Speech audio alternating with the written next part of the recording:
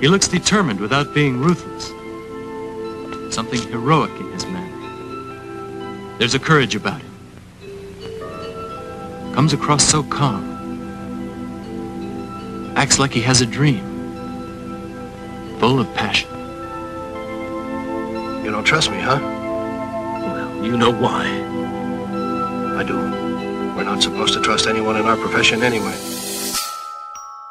Peace, peace, peace, and welcome to the Rematch. I'm Atan Thomas, and we are excited to bring this new platform to you of athletes being able to tell their stories in their own voice.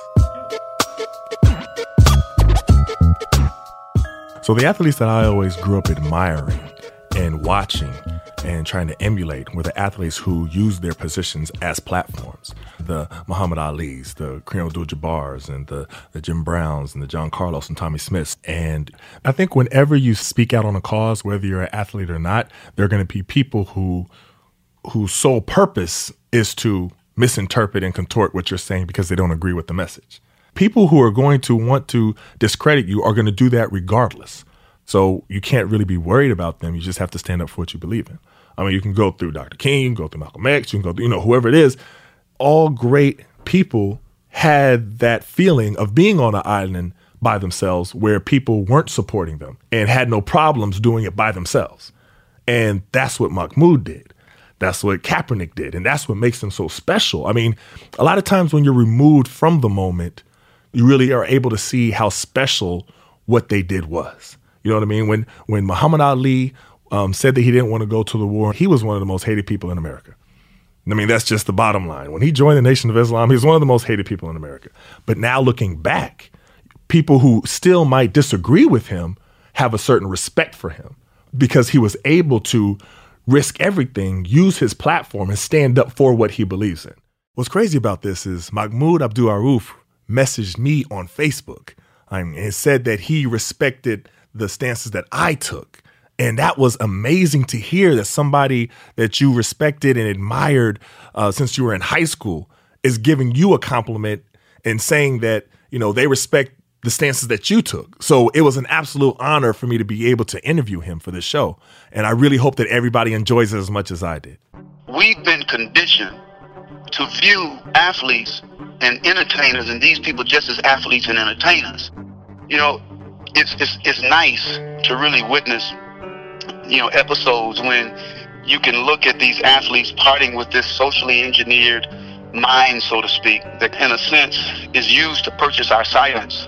And they reconnect with the minds that they're supposed to have that speaks truth to existence. So when I hear things like that, like he has all this money and who is he to speak out? Well, we're human beings.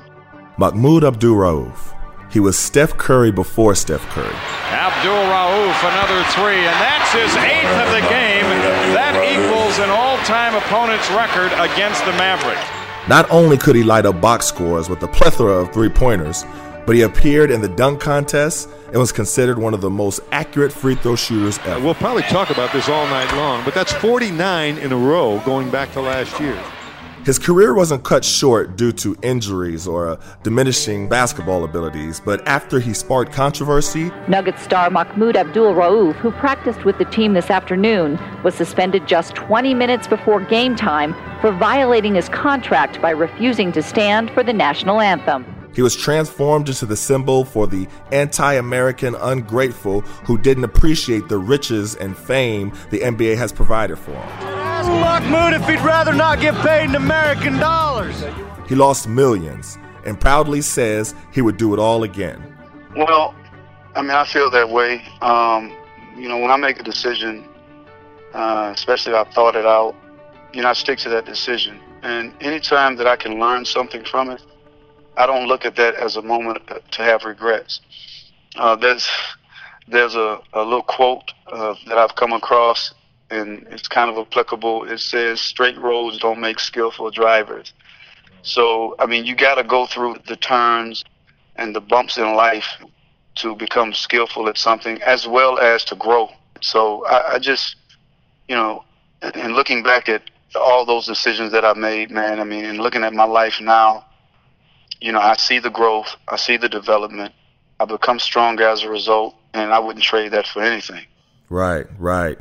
There is so much I want to ask you. So let's start with what gave you the strength and the courage to be able to take that stance? I mean, you had to know and be fully aware of the level of backlash that was going to come to you and that it would be astronomical. You know, what gave you the strength and the courage to be able to do that? First answer, man, is my faith in God and my relying on Him. But growing up, I just, you see things and you know that these things are wrong, but yet you couldn't always find a way to articulate it the way you wanted to. But even if you could, there was this fear of what people thought or what people may do. And as I began to analyze my life, and I'm like, wow, I grew up seeing my family respond this way, seeing people in my neighborhood have this like submissive, slave-like approach to dealing with issues. And I borrowed some of that. I received some of that. And so as I began to analyze my life, I said, man, I don't like the way this feels. This is not natural. I want to say something, but I'm nervous. It just wasn't natural to me. So I made a decision. I said, man, I got to get out of this. I don't want to live this way. I want to be able to speak regardless of the consequences. If I believe it, and if I want to say something, nobody's going to stop me from saying it. If I'm not ready to say something, nobody's going to rush me to say what I'm not ready to say. And I was introduced to Malcolm by Dale Brown. He gave me the autobiography when I was at LSU. And I never heard him. Then I'm starting to read this brother, and I'm starting to look at how courageous he was. I said, this is what I'm aiming for. And so I just started on a journey, man, and I started to say no. But it was in stages. And it got to the point I said, you know what, I'm just done. It is what it is. This is the way I am. And I really mean what I say. I want to live with a free conscience and a free soul, whether you like it or not. It's like a George Washington Carver. I keep this in my kitchen all the time. He has a quote that I try to live by. He said, no one has the right to come into this world, then go out of it without leaving behind distinct and legitimate reasons for having passed through it. Right. And now what were some of the specific issues or things that you experienced when you were in the NBA, even before you made your stance? You know what I mean? Say when you changed your name from Chris Jackson to Mahmoud Abdul-Rauf. You know what I mean? What was some of the backlash and some of the reactions that you received after that? I mean, really, the name change for some people just disturbed them. You know, and I know when you change your name, for a person who understands it, that's huge. Because it's just not a name change. It's a change of ideology, a change of, the way you see the world and the way you're thinking. And so it frightens some people, because some people want you to stay in that same place that you were before. And in my case, very ignorant. I'm still ignorant to a lot of things. I'm constantly learning. But just this whole idea that because I'm a Muslim, that Muslims are associated in some way with a negative form of radicalism, and terror. Look, I think our life is in need of some radicalism from time to time. That's what protesting is. You're going against the grain by protesting. We need that. But I used to have challenges, man, with the team in terms of praying and challenging me on fasting and, all of those type of things. But really the image, what kind of Muslim are you? And waiting to see, almost like having this look on their face like I'm about to blow up something. Right. And like, man, come on, man. Right. Do a little bit of reading, read a little bit more, and it's just a lot of ignorance. I had a conversation with Dikembe. I love Dikembe to death, but we were having a conversation once about Imam Khomeini. And, when Imam Khomeini's name is mentioned, he's a terrorist, because of the image that the media presents. And one day I had a book with his writings in it. The cover of it was torn off, so you couldn't see his face. I said, man, read this for me. Tell me what you think. Who is it by? I said, that's irrelevant. Just read it and tell me what you think. And as he was reading it, he finished. He said, I said, what do you think? He said, He said, very good. I said, you know who wrote it? He says, no. I said, Imam Khomeini. I'm shocked. Right? I said, this is why you need to look into things for yourself, to see for yourself, right. And as opposed to what other people are always telling you, and this is me over the years. So a lot of it's from ignorance, and You just try to touch those whom you can touch, but you're not going to be able to get them all. And I'm big on dialogue. I'm big on communication. I don't care what faith you're in. I don't care your political persuasion is. I think we get a lot done from sitting at the table, communicating. You may not agree, but at least we can come off hopefully and understand each other. Right, right. And that's missing a lot. I want to ask you, because one of the issues, and of course we've heard this with Muhammad Ali, and we heard it with you, and then they even said like a rumor about Kaepernick that he may be a Muslim. Do you think that Islamophobia has gotten worse since the days of Ali, or since your day, or it definitely doesn't seem like it's getting any better? You know, do you think that it's actually gotten a little bit worse now? No question. I mean, it reminds me of the days when I read about the history of communism, that, you know, America always usually have to have an enemy to justify their exploitation globally. And then it was communism. Everything was about communism, and they came down on it hard. Now it's the threat of Islamic terrorism. And so it seems almost anything associated with Islam in a political and social way that's outside of, quote unquote, how they want you to be as Muslims, moderate Muslims, you know, passive Muslims, then of course it's going to add to the condemnation that comes your way. I really believe it's gotten worse in that respect. You know, I was asked earlier about, do I think my being a Muslim and doing what I did added to it? Definitely, because when mostly everything you see on television, and you know, it's a huge influence, and mostly everything you read, you're seeing, oh, Islamic terrorism, Islamic fundamentalism, Islamic radicalism. There's a tendency for the mind, when you hear it, it's like walking the streets and you seeing a brother with his pants sagging down with a hood over his head. It's like ingrained in us, even though we don't want it. We're conditioned to think, he must be a gangster, because of all the words, and because words are powerful, images are powerful. Right. But that brother could be a 4.0 student getting ready to go, got his college paid for at MIT. Exactly. 4 years. Exactly. We quick to judge based on what we hear and see every day, and I think that added to it, and it definitely, I think it's worse. And maybe that's saving him a little bit. I don't know if he's a Muslim or not, but if he is, wow, he may get a little bit more coming his way. Let me ask you, we recently saw Colin Kaepernick refuse to stand for the Star-Spangled Banner and the controversy that ensued, and you immediately offered support. And we saw, in addition, other pioneers such as Kareem Abdul-Jabbar and Jim Brown and John Carlos and Tommy Smith and Craig Hodges also offer words of encouragement. Why did you feel the need to offer your support to him immediately? I don't think, let me put it this way, I don't think that he was in need necessarily of my support. It's nice to have it. And I say that in this context.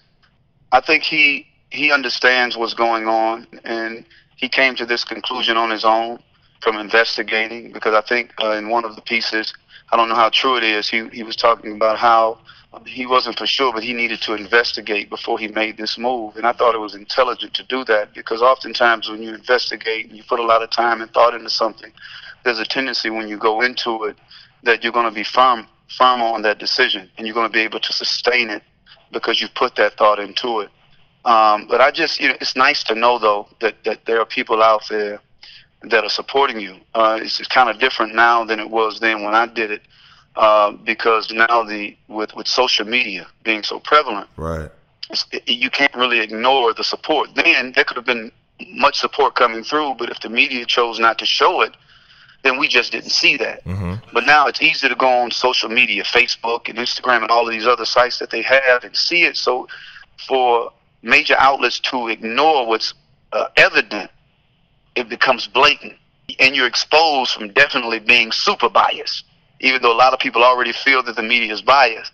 So it's a little different, but it's still nice to know that, hey man, there are a lot of people out there that support my cause, that see things in a similar way or the same way that I see them, which is why I wanted to come out and just say, man, look, I'm for you 1,000%, no questions, especially the reasons and why he's why he chose not to stand in terms of police brutality and oppression of black folks. But I think it even extends farther beyond that. Right. And I definitely agree. But, as I'm watching everything unfold, I see an interesting parallel. So, unfortunately, there weren't many of Kaepernick's contemporaries who offered support for him. And, there were a few, women's soccer player, Megan Rapinoe, so I got to give her props. But a lot of people in the NFL, they really remained silent. But drawing a parallel with Kaepernick in your situation, you had many people who didn't support you. And correct me if I'm wrong, but, really not many of your teammates, really supported you. A lot of them remained silent and didn't support your right to the First Amendment, which whether they agreed with you or disagreed with you, were you all at all surprised by the lack of support that you received? No, I wasn't surprised. We live in a society where we're taught, in a sense, to be selfish. We're taught to think of ourselves first, and sometimes only. And so it didn't surprise me. I understand it, but I don't agree with it, because these are things that we talk about all the time. On the bus, we talk about them on the plane, but yet when it comes to making a public declaration, right, we become silent. Now, why is that? That's the disturbing thing, is because we're threatened by the loss of what we've worked so hard to gain. And we're looking at it like that. We're looking at it as a loss, and we're looking at it with limited vision, because we're not thinking about future, how this can impact the future minds and decisions of others. And so this is why we make these decisions. Well, I'm for you, but I can't go public. Well, in essence, you're really not for me. Right. And it ain't really about being for me. It's about being for what's right. And so it didn't surprise me, but there were a few that came out and said some things. Even I remember seeing something about Shaq saying, "Hey, this is what we believe." Boom, boom, boom, boom, boom. Dikembe had mentioned, "Man, Mahmoud had been doing this for years, and y'all making a big deal of it." Dale Ellis, when I missed the game that night, everybody was standing one way. He was actually standing the opposite way, so that was his form of protesting. So there were a few that said something. But for me, it wasn't really. I mean, granted, it's nice if you get it, but when you look at history, and I know you do, if you look at mostly all of those individuals who we admire today, who kind of like stood alone, right? They didn't have an overwhelming amount of support, but they did what was right, and we love them today for that. So we do what we do because, hey, man, look, the truth means more to me than the loss of these things. I believe God is the best of providers. So if that's something meant for me, I'm going to have it. And nobody can keep it from me. If there's something not meant for me, nobody can give it to me. No matter, because it's not meant for me. But one thing I'm going to do, if I believe in something, and I made this decision a long time ago, I'm on a path and a journey to live with a free conscience and a free soul, whether anybody likes it or not, whatever the consequences are. At least when it's all said and done, I can go to sleep and I can die knowing, I may be broke, I may be battered and bruised, but I'm free. Right. Period. Right. And that's the most important thing to me. Right. Now, let me ask you one more question, one more topic before I let you go. One of the criticisms we saw with Kaepernick was, who is he to speak about injustices because he has made so much money in the NFL? And of course, you heard that same argument. What is your response to those who say that? Who is he not to? We're human beings too. We see things. We see the same things you see. We're affected by the same things that you're affected by. We're asked to vote every year. We pay taxes every year. If there's a war and prices go up, we're affected by those prices just like you. Right. If there's a medicine that comes out and that medicine kills thousands 10 years later or millions, we found out that it causes cancer. If we took it, our children took it, we are affected just like you. So to use money as an argument for a person either not to be oppressed and to talk about oppression is ridiculous as far as I'm concerned, because what's the difference between a Donald Trump or Hillary Clinton, who have millions, and sometimes they have way more millions than us because of the backdoor deals that they're doing to get them, and they can sit and talk about what's wrong in America, right? They can talk about the problems in America, but why can't we? And a lot of it, I think, is because we've been conditioned to view athletes and entertainers and these people just as athletes and entertainers. And so now when one comes out, it doesn't look normal. Like, okay, hold on. This is not the way we want people to see athletes. We want to see you self-absorbed. We want to see you into your fame and into your materialism. Because the youth now, I go to these conventions, and you hear it all the time. Scholars are there, professors are there, teachers are there. And they say, you know what, you guys, you can say things to the youth that we say, but they hear you more because the way you're perceived, the way we created this image of you, if that makes any sense. So it just bothers me, Ethan. It bothers me that they bring up this stuff dealing with riches. Look, man, sometimes riches could be an instrument really to purchase our silence. And when that is done, the fact that you have millions that you're trying to save makes you oppressed. It's like the coach for his ex-college coach had mentioned something about, he is selfish. If this is true, he is selfish. And I said, no, I disagree. I think he's selfless because he has more to lose. He has his career that he's worked most of his life probably, just like you and myself. You spend hours and hours trying to develop skills to reach this highest level. Now, all of that is threatened because of this decision. His finances are going to be threatened. His life possibly is threatened. His family's life is threatened. So he has way more to lose. And to still go out and make that decision and to say to the public, which I admire, it struck a nerve because this is exactly the way I feel and felt then. This is bigger than football, makes him selfless, and it makes you as a coach. I'm not saying that we shouldn't think about our families. I'm not saying we shouldn't think about ourselves. This is human nature. Of course we should. But the society is more important than the individual. If there's a saying in African psychology or philosophy, I am because we are. How can one be happy when the rest of us are sad? Because it takes those things, a person to come out of themselves and to think bigger than yourself to bring about change. This is why we love the Martin Luther Kings. This is why we love the Malcolms. This is why we love the Ida B. Wells. This is why we love the Rosa Parks, because it was bigger than them. And this is what I love about this brother and his fan.